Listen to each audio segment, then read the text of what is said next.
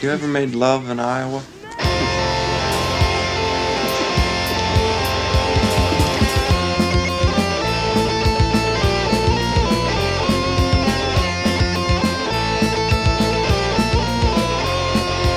Welcome back to this, the number one podcast in Iowa, the most listenable podcast in Iowa, the highest quality podcast in Iowa. Some would say the only podcast in Iowa.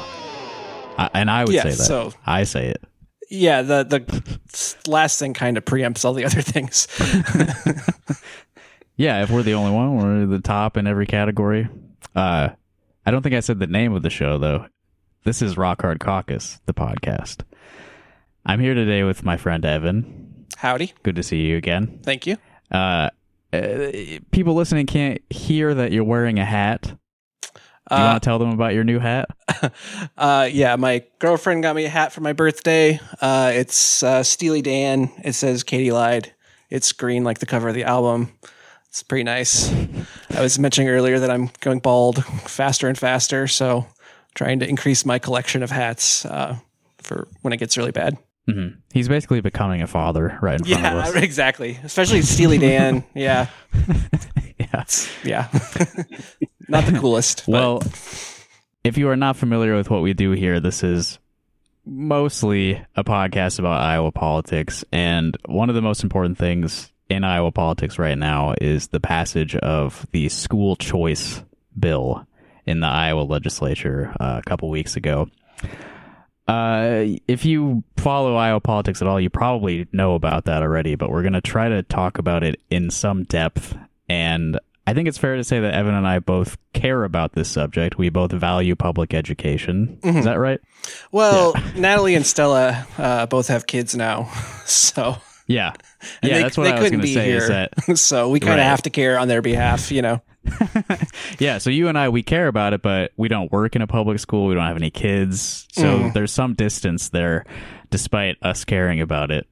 So we brought in a guest to help try to fill in some of the gaps for us. So welcome to Rock Hard Caucus for the first time, Dexter Merschbrock. Hey, thanks for having me. I also am just a guy who feels a lot of distance, even though I have kids, and I'm on the school board here in Cedar Rapids, but being on the school board, you hear from teachers and stuff like that. It's, there's people actually are doing the actual work. So I'll try my best to fill in the gaps, but just give a shout out to the people who are living this every day, who this is really going to be affected by all these policies as well. So thanks for having me. Yeah. Thanks again for coming on. What kind of stuff do you hear from, do you hear from people who support the school choice stuff at all in your role as the school board member? No, not at all. I've heard, you definitely see a lot of stuff about people who are opposed on it, but in terms of official communication coming into the school board, it's kind of been silence. And I guess the people who support it are on different social media channels than I am on, because I don't see a lot of support for it anywhere really. And given that I think 90% of Iowa students or, maybe 88% of Iowa students are public education students and the other 12% are private education students, it's not surprising that there's not a lot of people, saying, oh, this is great for me, because most people are in public schools. And even if they realize that their public schools isn't perfect, they're pretty happy with it overall. So I don't see anything out there. There's no one knocking down my door saying, make sure this gets passed so we can get out of the public schools. I don't think that's really what most people think. Mm-hmm. Well, let me give some of the details about what's in this law.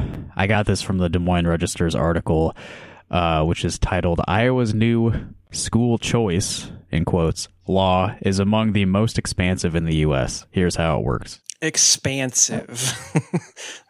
Interesting word.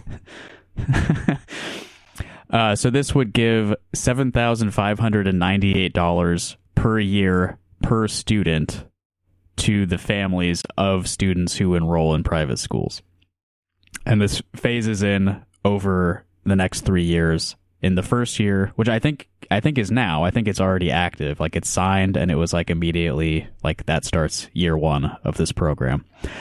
In year one, all public school students and all private school students with a family income up to 300% of the federal poverty level are eligible for that $7,598. And 300% of the federal poverty level is about $83,000 a year for your average family of four. So I'd imagine that makes most people eligible for this right away in the state of Iowa. Yeah, I don't know what median income is these days, but it's usually hovering around 60,000 or something for a family of four. So, quite a few people are going to be eligible for that. Yeah. Notably, though, I would say the private school community probably is above that threshold. Yeah. But we'll get to them. In year two, the eligibility expands to all private school students with a family income up to 400% of the federal poverty level. That's $111,000 a year for a family of four. And then once we hit the third year of the program, every student in Iowa would be eligible for this. The only limit on this would be the capacity of the private schools in Iowa, which is a concern because I think half of the counties in Iowa don't have a private school currently at all. Well, yeah, for that, if they're only serving 40,000 students right now, compared to, the 400,000 in public schools, they don't just have a lot of unused space out there right now. So they're going to be scrambling to find space, and all the problems that public schools have, finding space, dealing with demographic change. If this expands, if it doubles or triples the number of kids in private schools, they're going to have a lot of the same problems public schools have with just making things work year to year. And that's just kind of part of the sales job. It's like, oh, this is going to be great. Everyone's going to have the highest quality of education. But, that's not how it works. It's a project to educate kids year to year, find a place to put them, feed them, find teachers that are qualified. And, they want to just kind of paper over all this and make it seem like it's a great thing for everybody and there'll be no problems whatsoever. So, yeah, realistically, very few people are going to be able to take advantage of this. Like, did you say there's 40,000 students currently in private schools? That's the ballpark of what I remember. Something like that. It's something like 10% of the students currently. Maybe I'm reading that from your number, but I don't think it's much more than that right now in private schools. It's usually 90-10 or something like that, maybe 85-15 in terms of percentages of public and private schools, in terms of which students are in which. Yeah.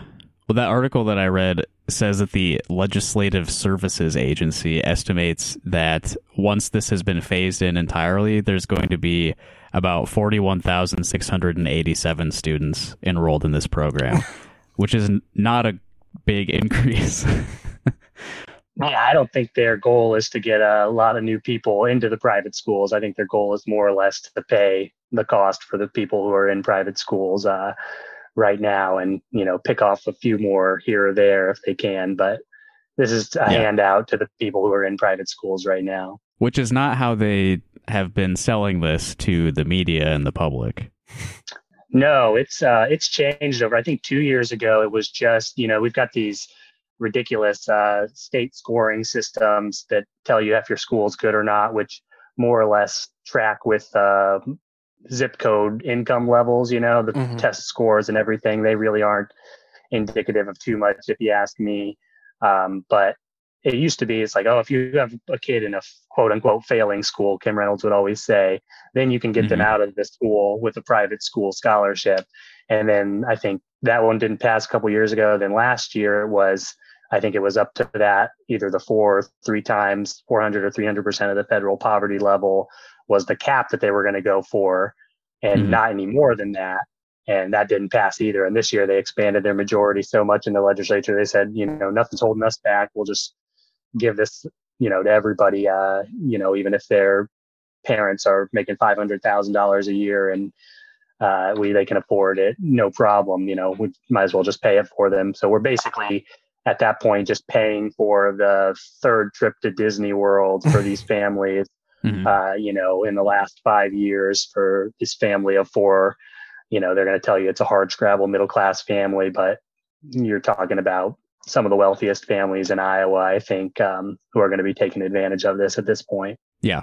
That figure of 41,687 students who they predict will be enrolled in this, that will come out to a cost of around $344.9 million. And so that is basically a transfer of money from the public school system to the private school system. Like almost $350 million. It's significant. And I guess the way that that's going to work is like this would be going to a school district, a public school district. It's like an amount of state funding that they get per student enrolled in the district. And instead of them getting that, it goes into a savings account, an education savings account that the student's family has control over. And they can use that for private tuition and related expenses. That's like school fees, I guess. But they specified that it cannot be used for transportation to and from school, food, clothes, or supplies like notebooks and pencils. Yeah, but this reminds me, I think it was Joe Manchin when they were talking about the child tax credit expansion that they were trying. Every family was getting $250 a month per kids, and Joe Manchin said that money's going to go be spent on drugs. Parents are going to spend it on drugs instead of on their kids. And even and people talked about this when they were talking about universal basic income as well. You get this big transfer of money to people, which normally I would support. But when you're giving it to people who are already paying private school tuition, you can put the restrictions on what it's used for, as well. But at the end of the day, they're already paying those costs. And so now that's just, $7,500 savings for them. And so they're going to spend it on whatever they want. I joked on Twitter one time, it's like they're getting the big size bottle of Tito's, this time instead of the 1.75 liters instead of the 0.75 liters. And so they can say whatever they want that this is going to, only certain things, but they're going to use it for transportation, food, whatever. Mm-hmm. And it's the end of the day, it's not going towards the goal of an education for all. It's to subsidize this private school education when these kids could very easily just enroll in a public school. And in most cases get an equal, I'd say in all cases, get an equal education in the public school as what they would get in the private school. So I'm not a fan. Yeah. It's interesting. They put all the restrictions on the programs for like poor people, like means testing and stuff. But then when it comes to this, it's just like no accountability whatsoever.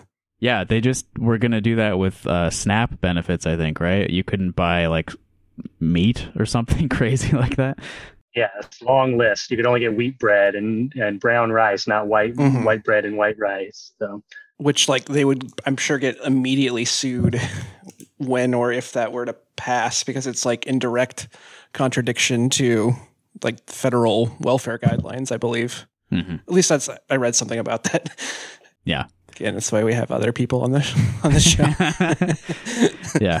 Well, that's why they've been buying the courts for so long, is so that true. Once those battles come, they have an advantage.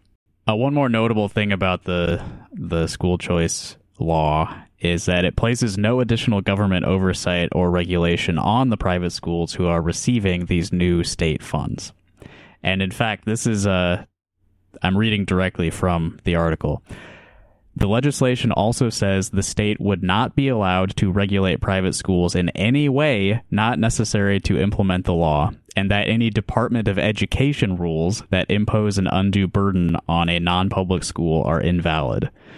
So this is a state law that is claiming authority over the federal Department of Education when it comes to regulating private schools in Iowa. Yeah, we'll get into it more with all the other education proposals that are coming up, but this is all about what you said about the federal rules and what you said about the courts. It's there's already a Supreme Court ruling from the last year about, I think, private schools in Vermont, basically saying that they had a voucher-like program and it could go towards specifically religious schools. And so the the pieces are all in place to say, we're going to take this public money, put it towards these private institutions, and in this case, overwhelmingly religious institutions, and they're going to be allowed to do whatever they want. And that's all going to be done under the auspice of their First Amendment rights to religion, but the rights that everybody else has to have equal accommodations, civil rights, be treated equally through public accommodations and public funding in this case, those things don't apply because their right to, discriminate through their religion supersedes everybody else's rights. And so this is all set up, it's kind of depressing to talk about. I wish we weren't in this situation, but they've laid this all out and this is where they're going with it. And there's a lot more going on still today. Tomorrow, I think there's a big book banning bill about public schools and a big hearing being put up to trot people out and talk about how horrible public schools are and, how parents' rights are being violated in public schools. And it's all designed to undermine public schools. And I think we'll talk about that a little bit later about just, who's behind all of this, but it's clear what's going on. And it's happening in a lot of other states. It's kind of a coordinated attack on public education. Yeah. So I was reading a lot of opinion pieces about this, both before and after it was passed in the Des Moines Register. Dire opinions being published in that paper. These are the people who really support this bill. The pundits who write into the Des Moines Register. Yeah. So we generally don't talk about letters to the editor on our show. I wanted to do it once, and Evan sort of pulled me back from the ledge. I think they're kind of usually like not worthy targets. I think that's the language that you used, Evan, years ago when we talked about that. I don't remember. They're usually just like regular weirdos, like strange old people writing into the newspaper. But I don't need to read like the content of this letter, but there was one that jumped out at me when I was reading the letters published on January 12th about the school choice bill. The first letter in support of the bill was from a Democrat, and his name is Joseph E. Brown Sr. Generic name. Yeah, he could be anyone. But but this Joseph E. Brown Sr. in particular, he was the interim superintendent at Clear Creek Amana Schools, I think last year. And he quit that position early before his interim period was up so that he could run for state senate. And he won the Democratic primary in District 35, but then withdrew from the race. Whose district is that? Do you know? District 35? It's a Republican district. I forget the names, but yeah, somebody had to just like fill in for him as the Democrat in that race. Superintendents, I think you guys know we've had our superintendent drama in Cedar Rapids recently, and we just hired a new one who I think is going to be great, and I'll let everyone pass judgment on that later on down the line. But superintendent is a very weird position, and this kind of underscores it's someone whose job is technically like a CEO of the school district, but they're appointed by the school board who are politically elected. And so it's not surprising. And you saw it with Ahart, I think, is the guy in Des Moines who stood up against a lot of the anti-mask stuff and all the regulations from the state with COVID. It's like these people are doing a political job, and some of them are doing it kind of in a good way. And then some of them are just in it for, they're in it to make a lot of money. They're some of the most highest paid people, definitely in the school district, probably in the state. And they've got to deal with the politics as everyone else. And it's just funny to enter the primary and then withdraw. Yeah. He obviously knew what was going to happen in the election this year, so it was probably smart to withdraw. He would have taken a big L like everybody else. But, they're going to say that they're all for children every day and it's all about the children. But that's the same nice flowery language that everybody else says when they're saying these things. So that's my take on superintendents. So yeah, Joseph E. Brown clearly had higher aspirations but I mean, after like quitting early, running, and then dropping out after winning the primary, like you should have the self-awareness and the shame really to just stay out of the public light after that. You should be embarrassed, but you're writing letters to the Des Moines Register supporting like a super anti-public education policy. He probably went and got a nice consulting job, you know, for $10,000 a month or something after this. Like I said, the superintendent position it's a nice one if you can get it. I don't begrudge them. They all work hard. They're doing a tough job, but you know, they get to retire in their 50s and then collect paychecks, usually on the public dime. After that, for another 10 years, you know, and whatever consulting roles and things like that. So, you know, bless them, but not surprised that he's writing Kim Reynolds is on the side of Iowa's children letter to the editor. Yeah. I don't think we ever brought this up on the podcast before. The Cedar Rapids superintendent prior to the one that you just appointed, what was the deal with that guy? Art is the interim right now. Art's a really nice guy, played basketball. I forget where he's from in Iowa, played some college basketball, nice guy. But, you know, he was the first thing that happened when I heard his name is I Googled him. You know, I'm a millennial, and so I learn everything I learn in life from Google. And he was associated on his LinkedIn as a pastor at this church. And I said, well, you know, I'm not a religious person. I don't begrudge anyone their religious beliefs, but religion is a controversial subject. And so I clicked on the church's webpage, and their first, you know, they had doctrinal beliefs. You know, here's what our church believes. And it was, you know, something about Genesis, and it didn't explicitly say evolution, but I assumed it meant evolution. And then marriages between one man and one woman. And like I said, these things are political. And so I'm elected by the people in Cedar Rapids. You know, I work for the U.S. Postal Service. I go all around town. I see pride flags everywhere I go, every single neighborhood. It's like, I know the people I represent.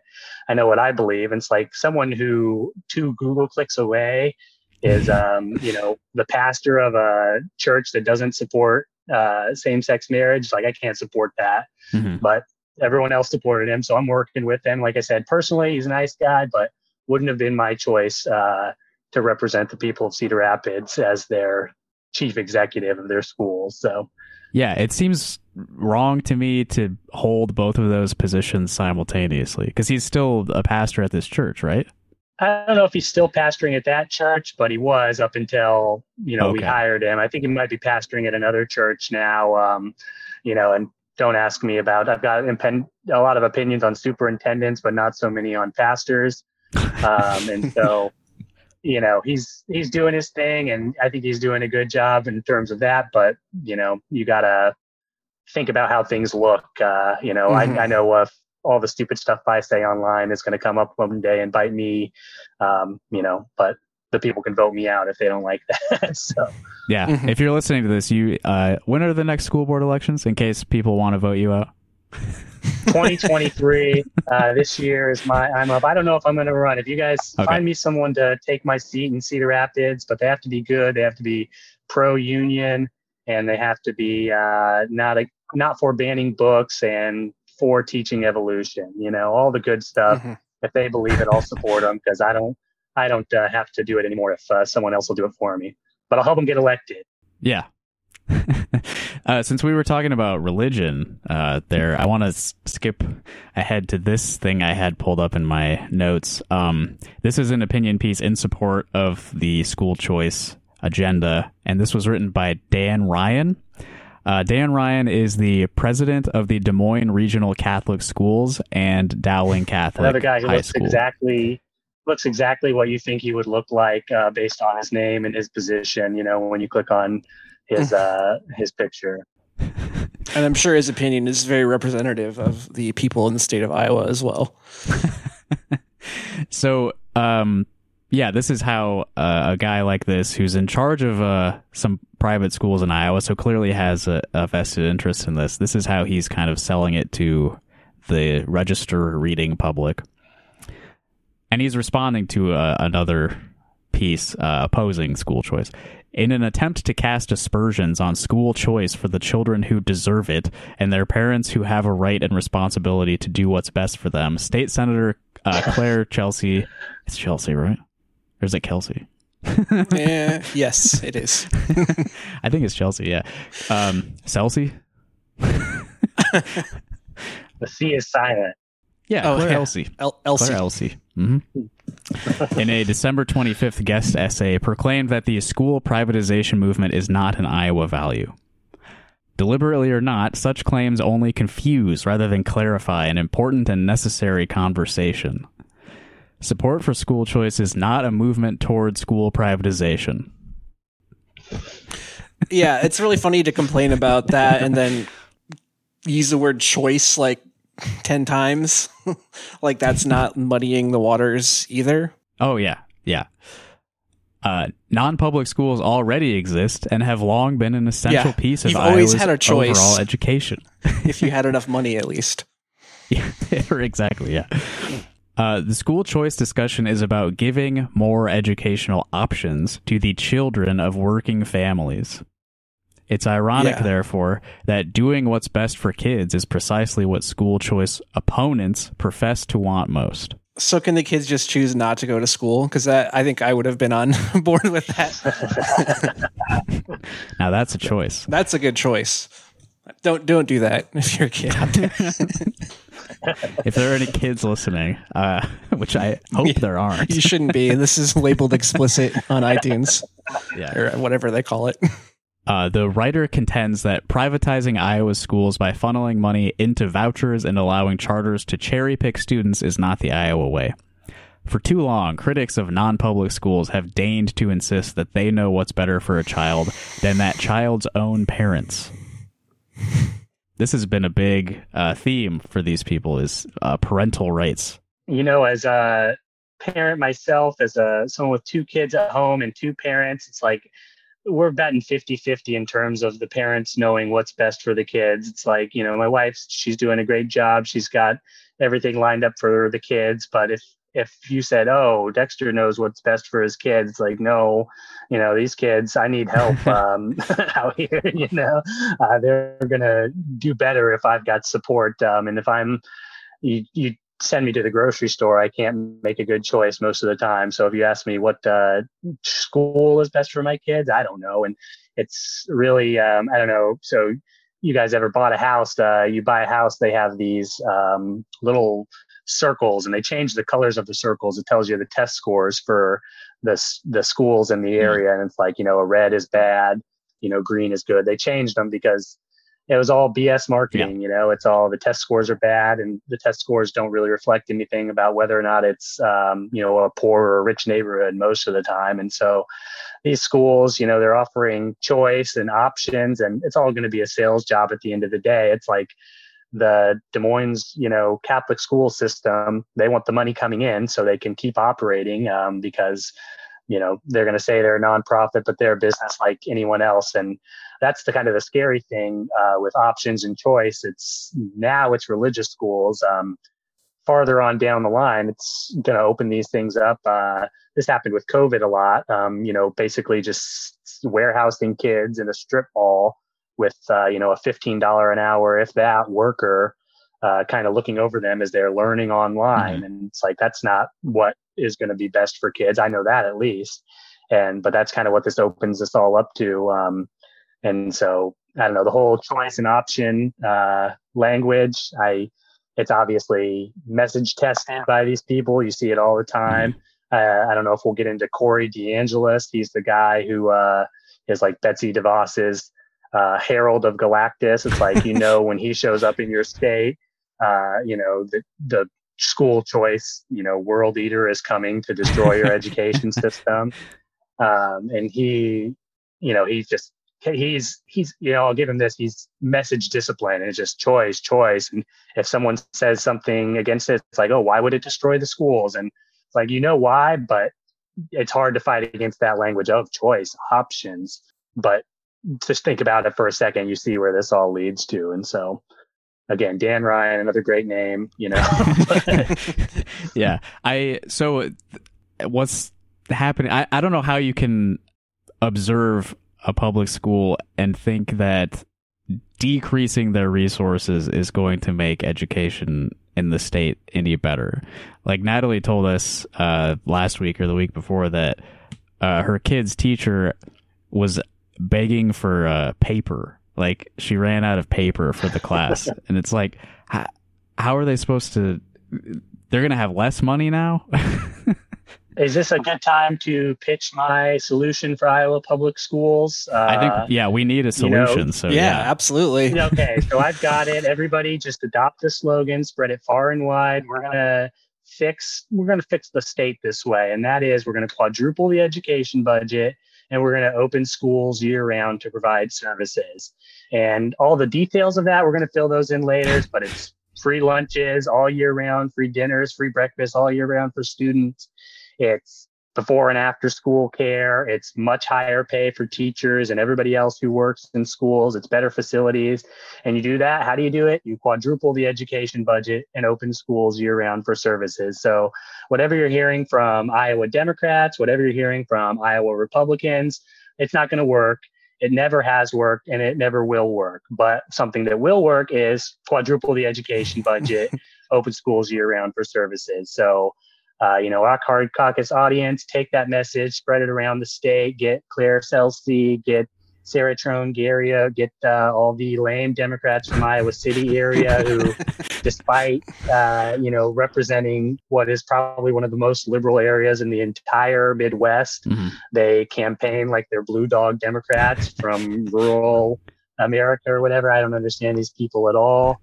But just tell them, we've got the solution and the people want to hear it. So just repeat it far and wide, quadruple the education budget, open schools year round for services. It's the key. And, it's really, it's got something to it, I think. Quadruple, people know what that means. It means times 4. That's 4. I hope they know right? what that means. Yeah, exactly. 4, right? Yes. And maybe if we don't get quadruple, we get triple. And even if it's just double, that would be a much better than where we're at. But yeah, just I hear it from teachers all the time, just how much they're working, how little they're given, how much they're dealing with. It kind of just digs at you. It's been really hard the last couple of years. I'm sure it was like this before COVID, but having this all on top of COVID and having it be like the schools are the problem with society and not the glue that's holding everything together is just ridiculous. So anyway, that's my spiel. Thank you for letting me say it. Yeah. You joke about like the lack of details, but honestly, you don't need the details. Like, no, just increasing the resources would solve so many problems. Right. No, yeah. People will tell you that it's not the money, it's the money almost all the time. And we'll talk more about money, I'm sure. But this whole thing's about money. Yeah. Of course. Yeah, it's all money at the end of the day. And there's a lot of reason why they don't want to spend more monies on schools. But this is the idea of social reproduction, right? It's like we've got to keep society going. And if you don't pay for it, you're going to get what you pay for, more or less. And in this case, Dan Ryan from Des Moines Catholic Schools, he talks, it's such BS because he says it's about helping working families out. Then how come it's not the bill for people, below a certain percentage of income? How come it's open to everyone else? I saw a chart, with the whole gas stove debate recently.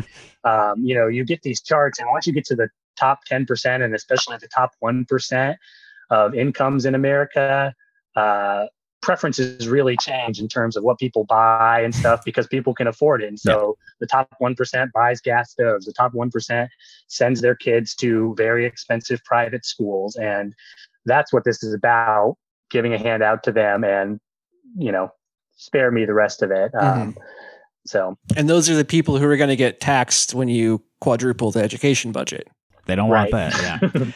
Yeah. This is a class war. Actually, this is a very relevant. I pulled up this tweet because I haven't seen anybody summarize this whole situation any better than this. This is from Chris Jones, who is one of the the water professors on that water podcast, the podcast about We're water. gonna call them the Avatar professors. Yeah. The way of the water professors. I know I said we're the only podcast in Iowa, but there is one about water that you can listen to. It's by some professors. Yeah, much smarter than us. Yeah. Yeah, you may learn something from them, so don't listen to it. But yeah, his River Raccoon on Twitter, that's Chris Jones. He summed it up like this. Number 1, wealthy people don't like being taxed for schools that their kids don't attend. And number 2, wealthy people control the government. Yep, that's why this is happening. Like, that's why they want it, and that's why they're doing it.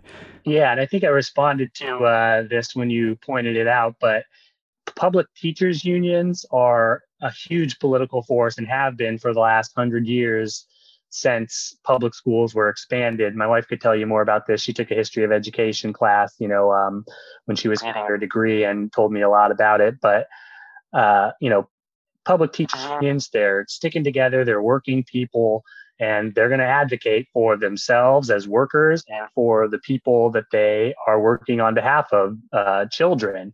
And there's a lot of need in this country. And so if you're advocating for more pay for the people who take care of the kids and more services and, more investment in the kids themselves, that costs money. And it's not just conservative wealthy people's a guy like Bill Gates wouldn't call himself a conservative, but at the end of the day, he is conservative. Yeah. But that style of billionaire have been pushing to kind of undermine teachers unions and public education for a long time. They want charter schools, they want all this choice, but just in a different style of choice, not the religious school, but they want charter schools. They want everything but expanded investment in public schools. And that's because to expand investment in public schools costs a lot of money. Now, if you ask me, that money all basically just stays in the state, because if you pay teachers more, the teachers aren't going anywhere. They're going to live here. They're going to buy property. They're going to, spend the money in the community. But, if this is done on a national scale, a guy like Bill Gates, a guy like Jeff Bezos, who's worth billions of dollars, they don't want to send a bunch of their money to teachers in Iowa to pay them $80,000 a year. That doesn't help them at all. But it sure would help us, here. And so that's what it's about. It's not just the people who are paying for private school already. It's the biggest, wealthiest people in the country. They know to pay for, and that's the thing. It's like education is kind of the bedrock of what we're doing from a public services standpoint. And so there's a lot of kids in poverty in Cedar Rapids schools, and to help them out is going to cost in a lot of ways. And yeah, you're not going to get wealthy people to pay for that unless you take extreme measures. And, what we're doing so far is not working, obviously. Yeah. So, Yeah. They call education the great equalizer, which is maybe too optimistic, but it definitely is. It definitely is. When you invest in a strong public education for everyone, regardless of means, that is a rising tide lifting some boats, right? Yeah, well, I think the education system, 90% of kids are in public schools. In Cedar Rapids, I'm sure it's like this in every district in Iowa, but we have what's called community eligibility for free and reduced lunch at some of our schools. I don't know how long this has been going on. I don't remember it from when I was in school. But so, I live in a pretty nice neighborhood on the southeast side of town, but our elementary school is community eligible. And so my kids get free and reduced lunch. And so lunch is free for everybody, and breakfast is free for everybody at that school. And so whether you quote unquote need it or not, just a place where you can go, you can get a meal, make sure you have something ready for you every day. And our before and after school programs are the same way, I think. If you fall below a certain income level, that's going to be free or, a reduced cost for you at the school. And so, as a adult, the thing that you interact with in the government is you drive on public roads, you don't have that direct interaction with the government, with public services. But as a kid, and kids are, 20% of society, whatever it is, they're interacting with it every day, and their families are.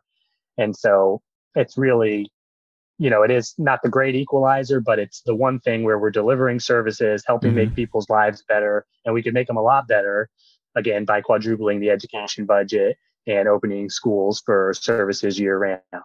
Yeah, but this is completely antithetical to free market capitalism. Like the place that you're describing here, where you show up and you get all this stuff, whether you can pay for it or not, that's like utopia. I know. It's a little. This is the Marxism we're teaching kids in schools, which. Yeah, I mean, somewhat genuinely. Like, this is why they are so against this thing thriving. Oh, absolutely. Like I said, teachers' unions are at the heart of it, I think, more than anything. And I don't know all the teachers' unions in the States. I wish ours in Cedar Rapids here, and I understand why they're not, but I wish they were a little more radical sometimes and really kind of, pushed and put pressure on the system, because even us as a school board, it's mostly, I'd say, probably an all liberal school board, liberal good or liberal bad, however you view that word. We're not trying to do outrageous, radical things or anything, but the school, if the teachers union came up and pushed on those things, we'd be more likely to do it because their voice carries a lot of weight. But they're, just fighting to hang on most of the time because of all the policies that are coming out of the state, coming out of the national government, even under Democratic administrations. They're not fully friendly to teachers unions, but teachers unions, I think that link I sent or that tweet I sent, is they represent like a quarter of all union members in the United States. Yeah. And so this is a huge, mostly female population of working people in the country, and they've got a strong voice and they need more support, and they're going to be undercut mostly by the wealthy, mostly male, billionaires in society. Earlier, you mentioned that there's these other school bills being talked about. For example, House File 9 bars schools from affirming a student's gender identity without parental consent. House File 5 supposes that schools are so... This is from the Des Moines Register editorial board, so there's a bit of editorializing here. House File 5 supposes that schools are so untrustworthy that only by reviewing all classroom materials can parents be confident in sending their kids. This is something that, like, I don't know how the fuck they're even going to manage doing this, where, like, all class syllabi have to be, like, reviewed publicly by the legislature, I think. I don't know all the details of it, but it's like, you don't have the resources to pull that off, I don't think. Right. No, it's not about getting it done. It's about providing, it's about, giving all these rules that you have to follow and making it impossible to follow so they can say that you're doing the wrong thing. See how bad these public schools are? Yeah. Get rid of the teachers I don't like. Yeah. House File 7 requires the state universities to report, among other things, what they're teaching Iowa's future teachers about social justice. And House File 8 prohibits instruction on gender identity and sexual orientation before 4th grade. Yeah, there was an article in the Gazette, the Gazette's political reporter. He was one about the state universities. He was saying, and it's like, oh, they went through and picked all these phrases, and they were all the scary phrases, about race and gender and stuff and equality that you wouldn't want anybody to learn in college. And they picked them out of course syllabus, probably just from the website or whatever. And it's like either a state paid person, who works for this state legislator who came up with this bill, or just a political paid person.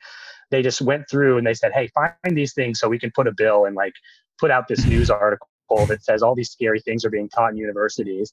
And then the Gazette, like every other credulous, news media outlets, like, here's all these things that they're really concerned about in the syllabus from the university thing. It's like they put up this bill for you to write this story and give them media for it. It's like, so thanks a lot for doing their job for them, making it seem like a big deal. It's like, you guys are, it's like the media, you need the media to get the message out sometimes, but please stop reporting on this stuff. It's so transparently nonsense. And I guess they try sometimes to paint it that way, but every time they do this, or pull out the phrases from all the books they want to ban that are like selectively, taken out of books.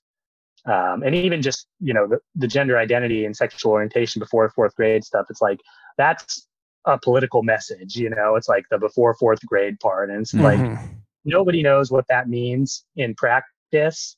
And they're not supposed to know what it means. It's only to get the headline of don't instruct on gender identity and sexual orientation before fourth grade. And then, some 70-year-old person reads that in the newspaper and they say, oh gosh, the schools are, instructing on gender identity before fourth grade. I'm definitely against that.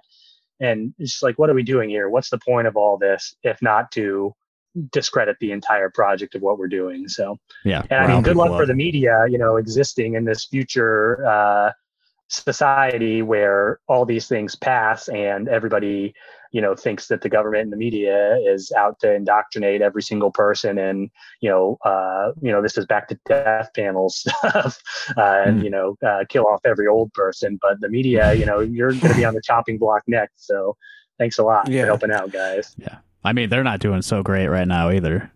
Yeah, exactly. It's crazy to me that Democrats don't. I mean, it's, as you said, it's not good, but it's crazy that the Democrats don't use the media to their advantage in similar ways. Like, I was just arguing on Twitter about that medical marijuana bill, which was like falls short of legalization and has a bunch of like pro landlord stuff in it. It's like, you could get a bunch of positive headlines by just saying like legalize weed. And like, yeah, there's going to be some people, like, the only time they do use that kind of messaging is basically to put out there that they're like not that far away from Republicans, or like, we're not like, it's messaging about how they're like not extreme. I love the police. And yeah, like that kind of stuff. It's insane. And their defense of the landlord stuff is that, well, this bill isn't going to pass anyway. So then what Evan is saying is like, the only purpose of putting a bill forward is that it will be out there. It could be reported on. So then, yeah, why not go for broke? We put out a bill to legalize all drugs and increase potential like recovery addiction services. We put it out there. That's what we want to do. But this Republican majority is completely uninterested in helping anyone. There you go. You get a message out there that makes you look good to good, decent the people that you need to reach. Yeah. Yeah, and as a politician, I guess I'd call myself, the media, they're going to report on what you say if you're in a position to have your words reported on. And so I don't have a communication shop or like a big strategy of what I'm trying to do when I talk to the media. But like, if I have an idea and I want to get it out, it's like I contact the media and put it out there, in whatever way I can, and they report on it. And so the stuff that gets put out, it's like, this is what you want to put out. It's like, you're still losing. And this stuff is going to make you lose even more. So I don't know what they're doing most of the time, but it's not working. Yeah. Who is this for? Yeah. Well, let's talk a little bit about who these people are in the legislature doing the bidding of the wealthy, trying to demolish public education. Obviously, first of all, Governor Kim Reynolds herself was a big booster of this policy. This is a piece she wrote herself for the paper. And I want to just pull this excerpt out because I love the tone of the last sentence I'm going to read. And this is sort of like, well, let me just read it. Iowa's public school districts will continue to receive state funding for the students they educate at the same level they do now. And I think after the fact, they've actually increased that by like 3%. Well, short of inflation. Yeah, yeah. Together with other local, state, and federal funds, public schools get more than $17,000 total per student. With the Students First Act, they'll also receive $1,205 in categorical funding for every student who lives in their school district, but attends a private school instead. That's new money for students they won't ever teach. Thanks. You should be grateful. Yeah. And that's the first thing, once they cut the income tax down to 0% and all the federal money from the COVID Recovery Act goes away, that $1,200 is going away first chance the next Republican legislature gets. It's like, oh, we can't afford this. This is money that they're going to use the same reasoning to cut it. They're going to say, oh, they're not teaching these students, so why should they get $1,200 extra? Yep. They'll say that it's inequitable to give this to public school students when we're only giving $7,600 to the private school students. And so they say that now. That's for the students but that are there. Yeah. Right. And it's going away. more than offset. Yeah, isn't it the money that's going from public schools to private schools going to more than offset that 1,500? I guess it depends on how many people change enrollment, but so they're transferring money from the public schools to the private schools. That's about 7,600, and they're talking about this 1,200 as the replacement. But it's like you still took 7,600 out. I think the 1,200 is for every student. Even if they aren't enrolled previously. So, if there's 100 students enrolled in private school now, they would get 1,200 for that. And so theoretically, that would be not a bad deal.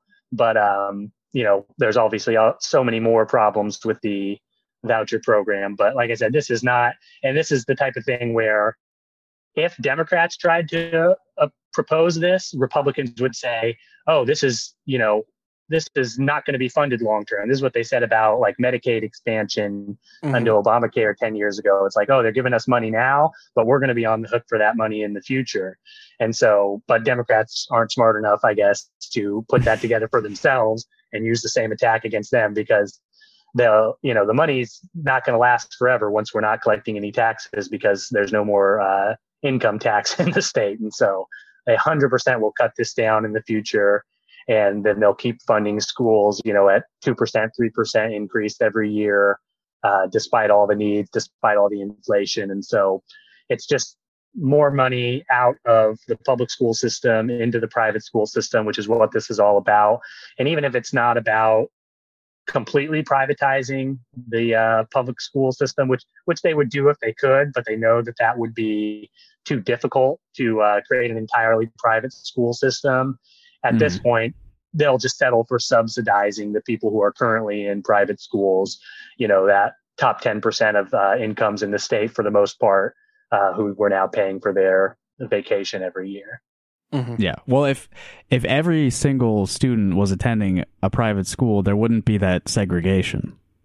So I think they want that still. They want it to be their own education system, and all the other undesirables are still at the shitty underfunded schools. No, absolutely. I've been calling it segregation for a while, and it's segregation. There's even in public schools, there's still problems because there's still segregation in society in general. Yeah. And so when you do public schools by neighborhood, the neighborhood segregation is reflected in the public schools. But that's 100% true in the private schools now, that there's, racial segregation, I'm sure. But also they're doing it explicitly on LGBTQ issues now. The Des Moines diocese, is coming out explicitly. At the same time this is being rolled out with a policy statement, basically saying you can't be trans in the Des Moines public school. And Kim Reynolds came to Cedar Rapids. It was for the Linn-Mar school district instead, with Ashley Hinson last year to sell this, saying, hey, because Linn-Mar was doing trans affirming policies in their school policy, their public school policies. And so they came and said, hey, you don't want your kids in these type of schools that don't reflect your values. And so that's why you need private school choice. And so it's explicitly, if you don't want to be with certain types of people, you don't have to be. You can go someplace into your own school system that represents your values. And, like I said, the money thing is one side of it, but that kind of, we're going to do a new type of segregation is the more troubling portion of it, I think. And I don't know how to get people to see that public schools are a place where everybody, I went to private school in a small town until I was in 6th grade. And then I went to public school in a big city after that. And the experiences were completely different. Part of it was moving from a small town to a big city. But even in, the small town I grew up in, it's not like there were no Black people in the city, but there were no Black people in the private school. And, growing up, I grew up in Las Vegas, and growing up in the public schools in Las Vegas, it was all the education I needed that I never got, growing up in small town Iowa. And the education itself, the actual curriculum part, was probably better than I would have ever got in private school in Iowa. And so, but because some people still want to hold on to, these backwards beliefs of what's right and wrong and who they don't want to be around. We got to fund it now. And it's, I can't even say how bad it is. Yeah. And I think we also need to, again, reiterate that it's part of like a bigger project that has been going on for decades. Like the idea of basically destroying public education. I mean, like Reagan was like going to propose, or he did propose to completely eliminate the U.S. Department of Education. Yeah. And Ron Paul did the same, right? Yeah. And it's definitely the same thing with like the religious stuff. And yeah, I mean, you also see it now with like the micro schooling and homeschooling stuff being promoted super heavily as like an alternative to public schools. Yeah, there was a book that when I ran for our school board, one of the teachers' unions, people told me to read a book called Democracy in Chains. And I didn't read the book, I just listened to a podcast about it. But it was about the public school, the privatization movement started in Virginia in like the 60s. And so you can imagine what type of place Virginia was like in the 60s, 10 years after Brown versus Board. Right. And so it was kind of this mashup between the wealthy interests that didn't want, because it was all libertarian based. George Mason University, like the libertarian university in America, they funded this guy, and it was, it's the wealthy funders, and he got on with the, people who still wanted segregation to be in the schools, and just married those two ideas together. It's like, we don't want to spend money on schools. You don't want to send your kids to school with black children. Hey, this is a match made in heaven. And so coalition building. Exactly. If only we had more of that on the left. So. Right. So more of the enemies of humanity. Here's something about Jeff Shipley, one of our favorite awful guys on this show. I wish so. The video I have of this, the audio quality is so bad. Otherwise, I just play it. But we're relying instead on the Iowa starting line, Ty Rushing's reporting on this. So during the debate over the school vouchers, Jeff Shipley spoke, and when that guy stands up, it's going to be out there. So let me read what Ty Rushing wrote. Representative Jeff Shipley connected the murder of a Fairfield teacher to a student charged in her killing being denied a voucher to leave the public school over his family's disagreement over masking policy. So there was a Fairfield school board meeting where the parent of Jeremy Goodale, who is one of the students who murdered a teacher in Fairfield, his father, Dean Goodale, went to the school board meeting in April 2021 and was basically like telling the school board, my son is suffering because you require masks at school, and I want a voucher to send him to a private school instead where he wouldn't have to wear a mask. And he did not get that voucher. I don't know if he explicitly said, give me a voucher, but like, I guess that was what was going on in that school board meeting. And so Shitley is like saying, if that kid had got a voucher, maybe he wouldn't have killed a teacher. It's absolutely disgusting. Yeah. You can only laugh at things this guy says. I don't even know how to deal with Shipley's comments. He's so obviously trolling all the time. And so it's cool that you guys talk about him, but when like actual Democrats engage with him online, it's like, why are you even bothering talking to this guy? But we had a lot of people come and yell at us about masks and vaccines when we had school-based, and so it's in 2021 we did school-based vaccine clinics, and then in 2022, even though the White House put out guidance saying do school-based vaccine clinics, we didn't, because the previous year people came and like handed out flyers saying how bad vaccines were. And so these parents, and these half of the time they weren't even parents, but just this whole anti-vax people, and just hearing that this kid's parent was one of the people coming and addressing the school board about that.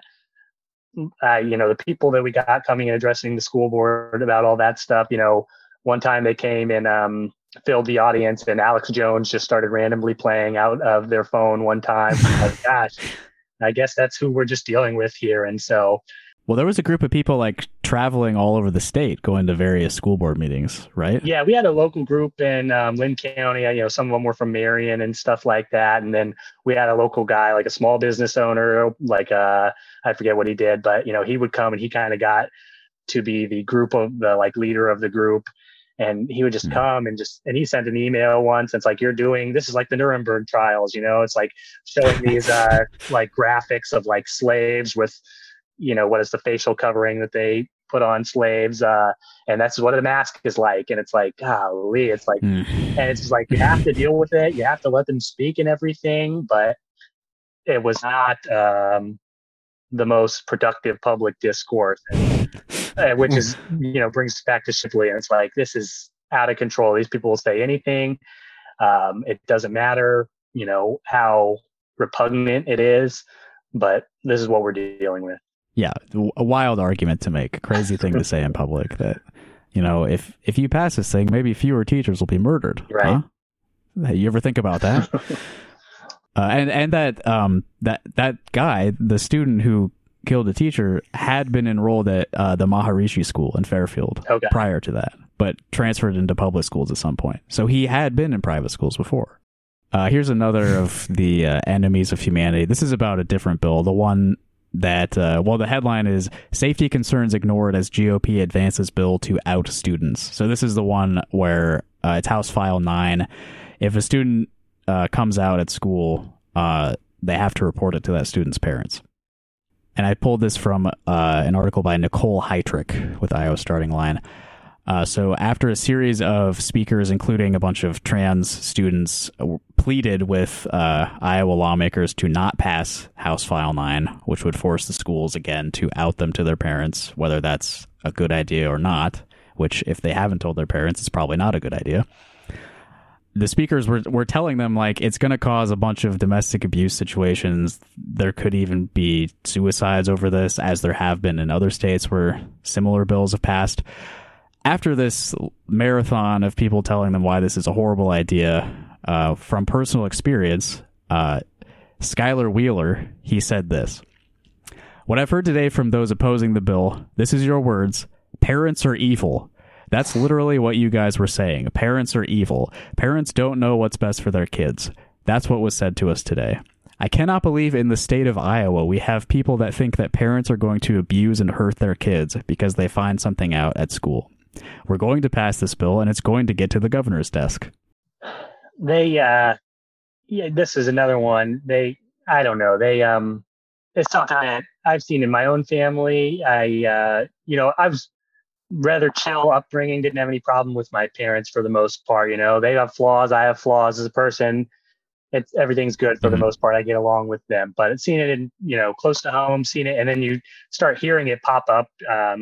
I think Natalie's talked about it on they did that. It was Jeanette McCurdy podcast about the book about her mom. And then I just, all of a sudden I see it start popping up everywhere. It's like, oh yeah, this makes sense. A lot of people would not necessarily just get along with their parents. And when it comes to trans issues, especially from a religious household, I could totally see that happening. And it's like, why would you not believe it when they come and tell you that very thing? And I love, he said, this is your words, this isn't what people said. They didn't say parents are evil. It's a thing. So he's like saying this is literally what they said, but that's not literally what they said.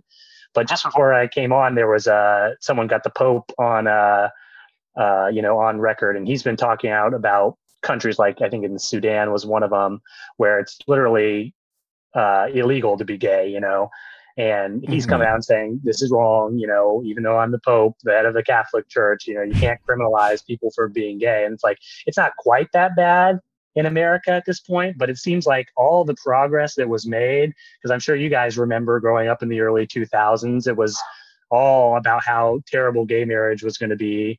And, there's a real anti-gay sentiment in America. And I thought we had made a lot of progress from that, but this is just taking all that and kind of taking us so far backwards. And maybe it's just in Iowa because we're a special state with a lot of special people in it. And maybe other places are, a little bit more advanced on those topics than us. But yeah, to see the Pope come out and talk about it, it kind of drove it home. It's like, yeah, this is definitely happening here. People basically want to make it illegal, not explicitly illegal to be trans or to be gay, but as close as they possibly can without getting away with it. Practically, And it's clear that students and kids are going to have trouble with their parents, and that parents are going to treat their kids bad in some situations. And this guy is another just completely out of touch person. He probably, maybe he doesn't know any better. Maybe he really believes this in his heart, but he's wrong. It's stupid. And I don't know, it's happening right now. So I don't know how we fight back against it. But it sucks. I'm not inclined to give any of these guys the benefit of the doubt. They right. They know what they're doing. They're just bad people who are lying. So I over prepared for this. I think I've got a ton of notes here, but I think we covered like pretty well what's going on and what needs to be covered. Do you want to stick around and listen to a couple of voicemails, Dexter? Oh, sure.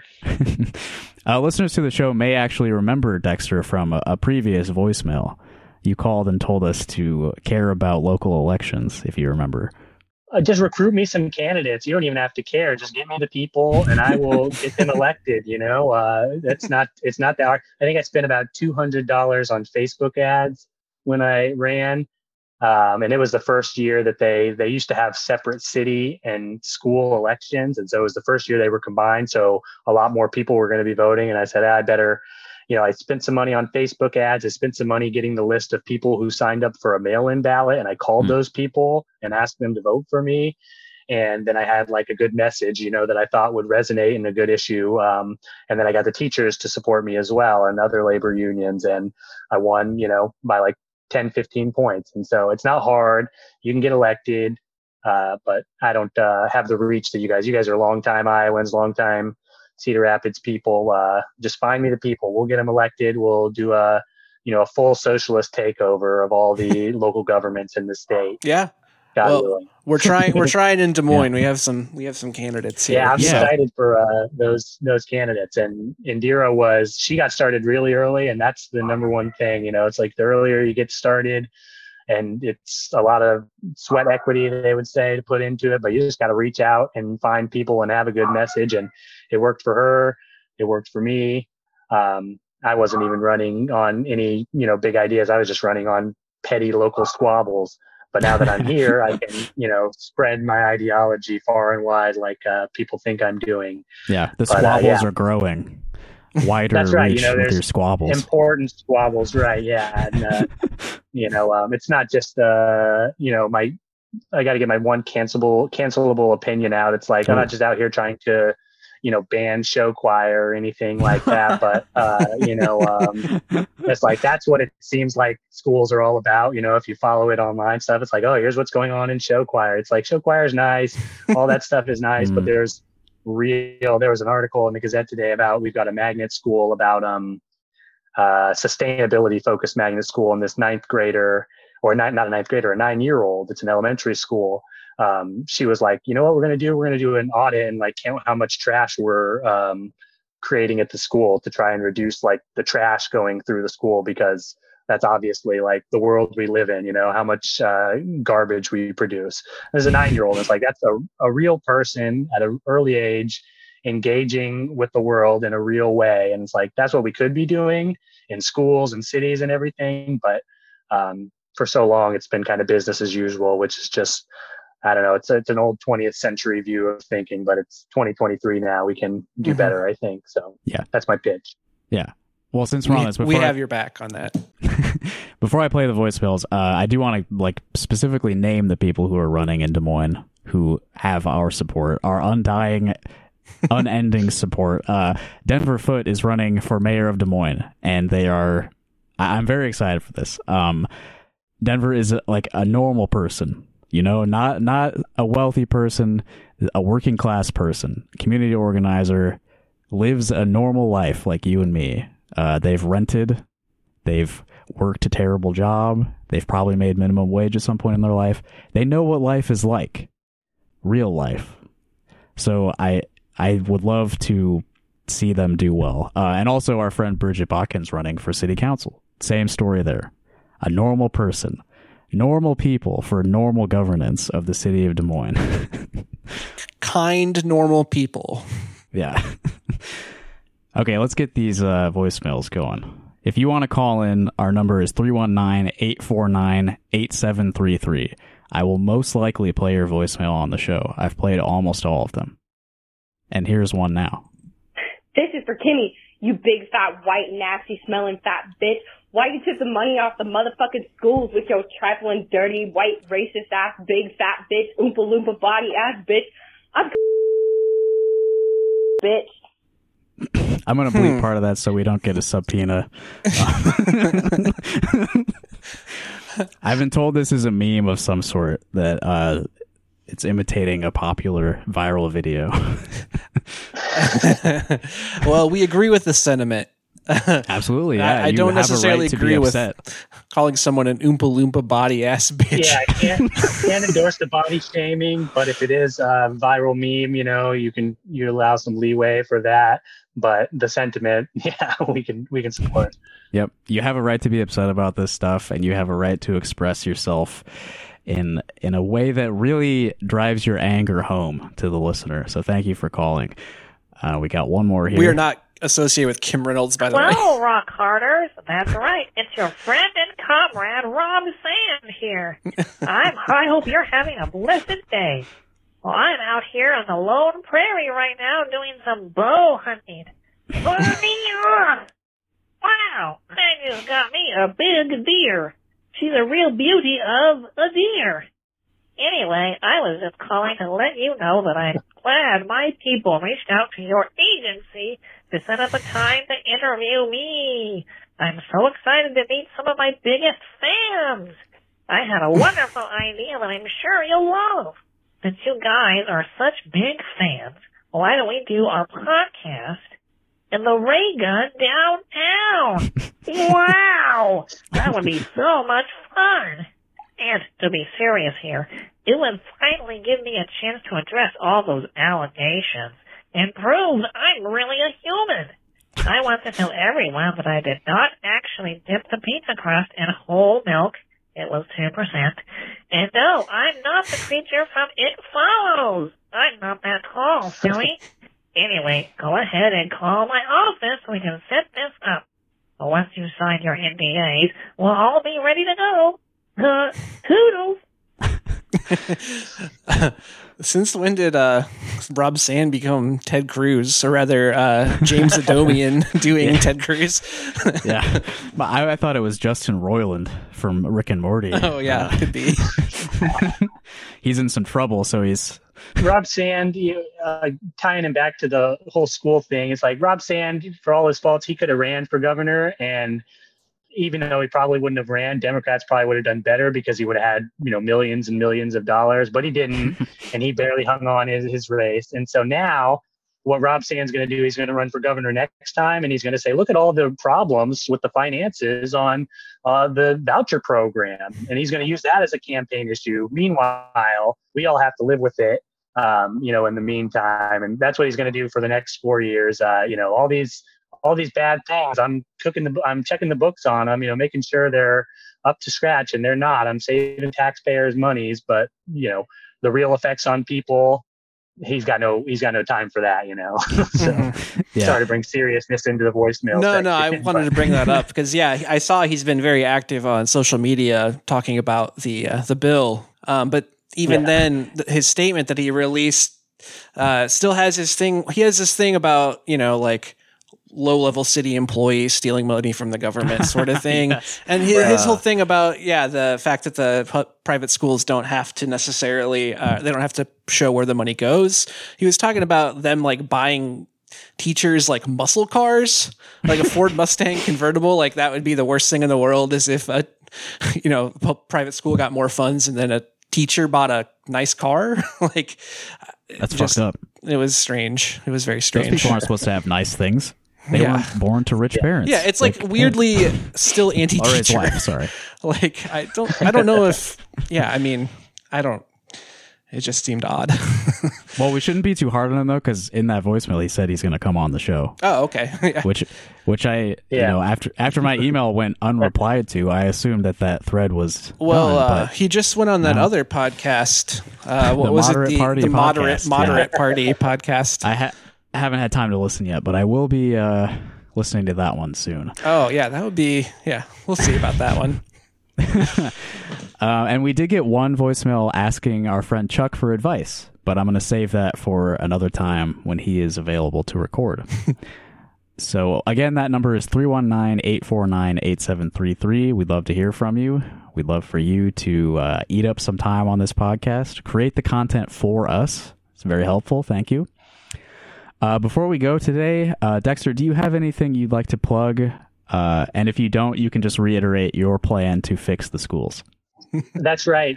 Quadruple the education budget, open schools year round for services. It's the only message to sell for education. It's going to fix education in Iowa. It's going to fix the state. People are going to be flocking from all over the Midwest, all over America, all over the world to come to the socialist utopia of Iowa, where every kid has a meal every day of the year. Every kid has childcare. Every kid has even, job training and, trade school stuff once they graduate high school. And it all can be possible once we quadruple the education budget and open schools for services year round. And then 2023 elections, I don't know if I'll be on the ballot, but someone will be in Cedar Rapids, and we're going to get them elected. If anybody, I'll help the people in Des Moines. If anybody needs help, Iowa City, anywhere out there, you can be a part of it. You don't even have to work that hard. But if you do, you can make even more of a difference. But you got to step up, and, thanks for the chance. Yeah, we got to restore our image on the state quarter, which that's right. Has a nice little one-room schoolhouse. Yeah. Mm-hmm. I appreciate the positive vision of the future, Dexter, and thank you again for coming on our show. I have a couple of events I would like our listeners to know about. I'm playing a show at The Lift in Des Moines on February 23rd. I'll be playing along with Battalion of Cloud Ships, Sex Funeral, and Sutty.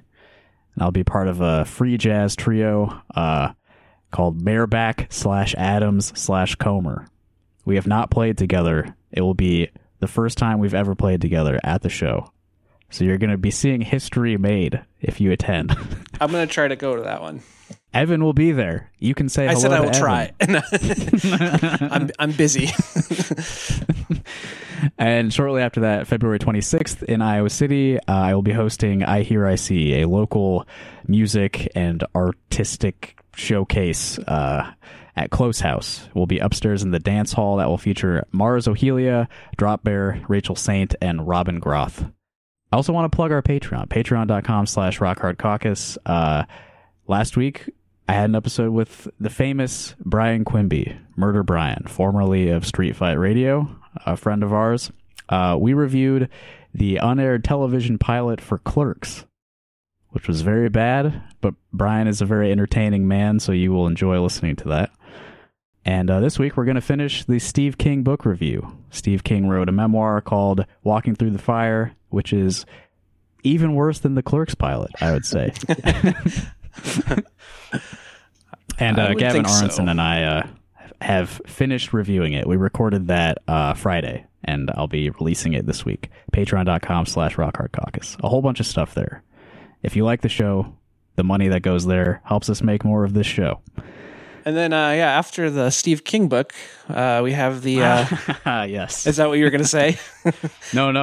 I forgot to mention it. You should say it. Okay. Well, Justin and I, and possibly some guests, are going to be reviewing the Iowa Trouble autobiographical book by Tyler Granger, who isn't really that notable, but the book is very entertaining. No. So the book rocks.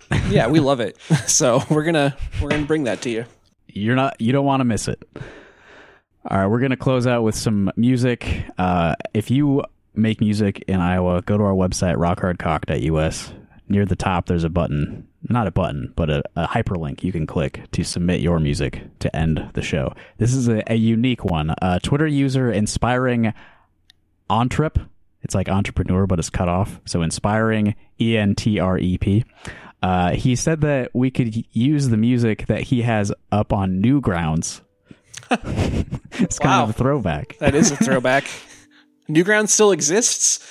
Yeah, there's music there by Yoko Meso is his name on Newgrounds. YOKO phased out MESO. Flash that Newgrounds would just disappear. Yeah, so this is a Twitter user inspiring Entrep from his Newgrounds page. We'll be closing us out today, so enjoy. And thank you for listening. Goodbye. Yep. All right.